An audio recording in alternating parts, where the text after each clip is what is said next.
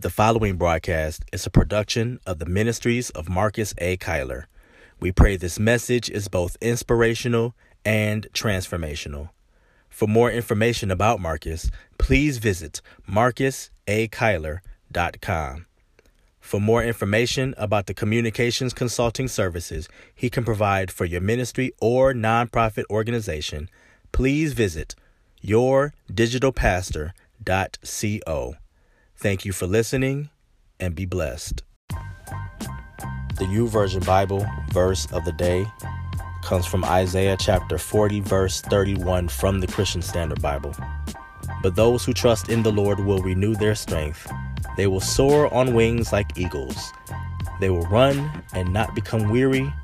They will walk and not faint.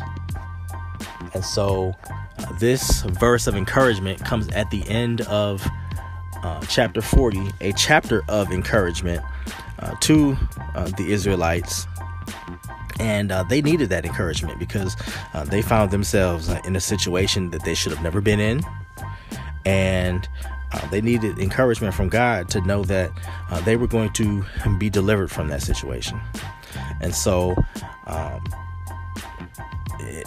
for sake of time in trying to explain this entire context, the children of Israel found themselves in bondage because of mistakes that they had made in the past, and there were some consequences that were due to them.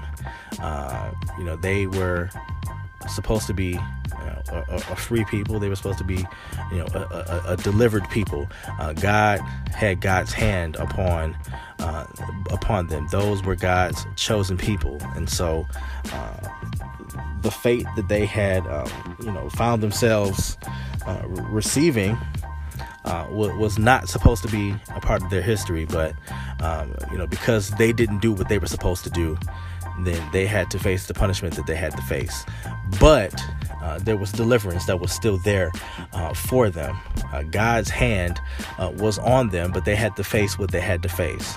But God was letting them know that even in the midst of the storm, even in the midst of struggle, even in the midst of punishment, that God is still going to be there for them. And there are times in our lives where we have to face consequences for the things that we've done. We have to be accountable for our actions. The grace of God covers us, but the grace of God may not necessarily take away the consequences that we must face. And so, when that happens, we can be encouraged in the fact that, when we face consequences, that does not mean that God is not with us.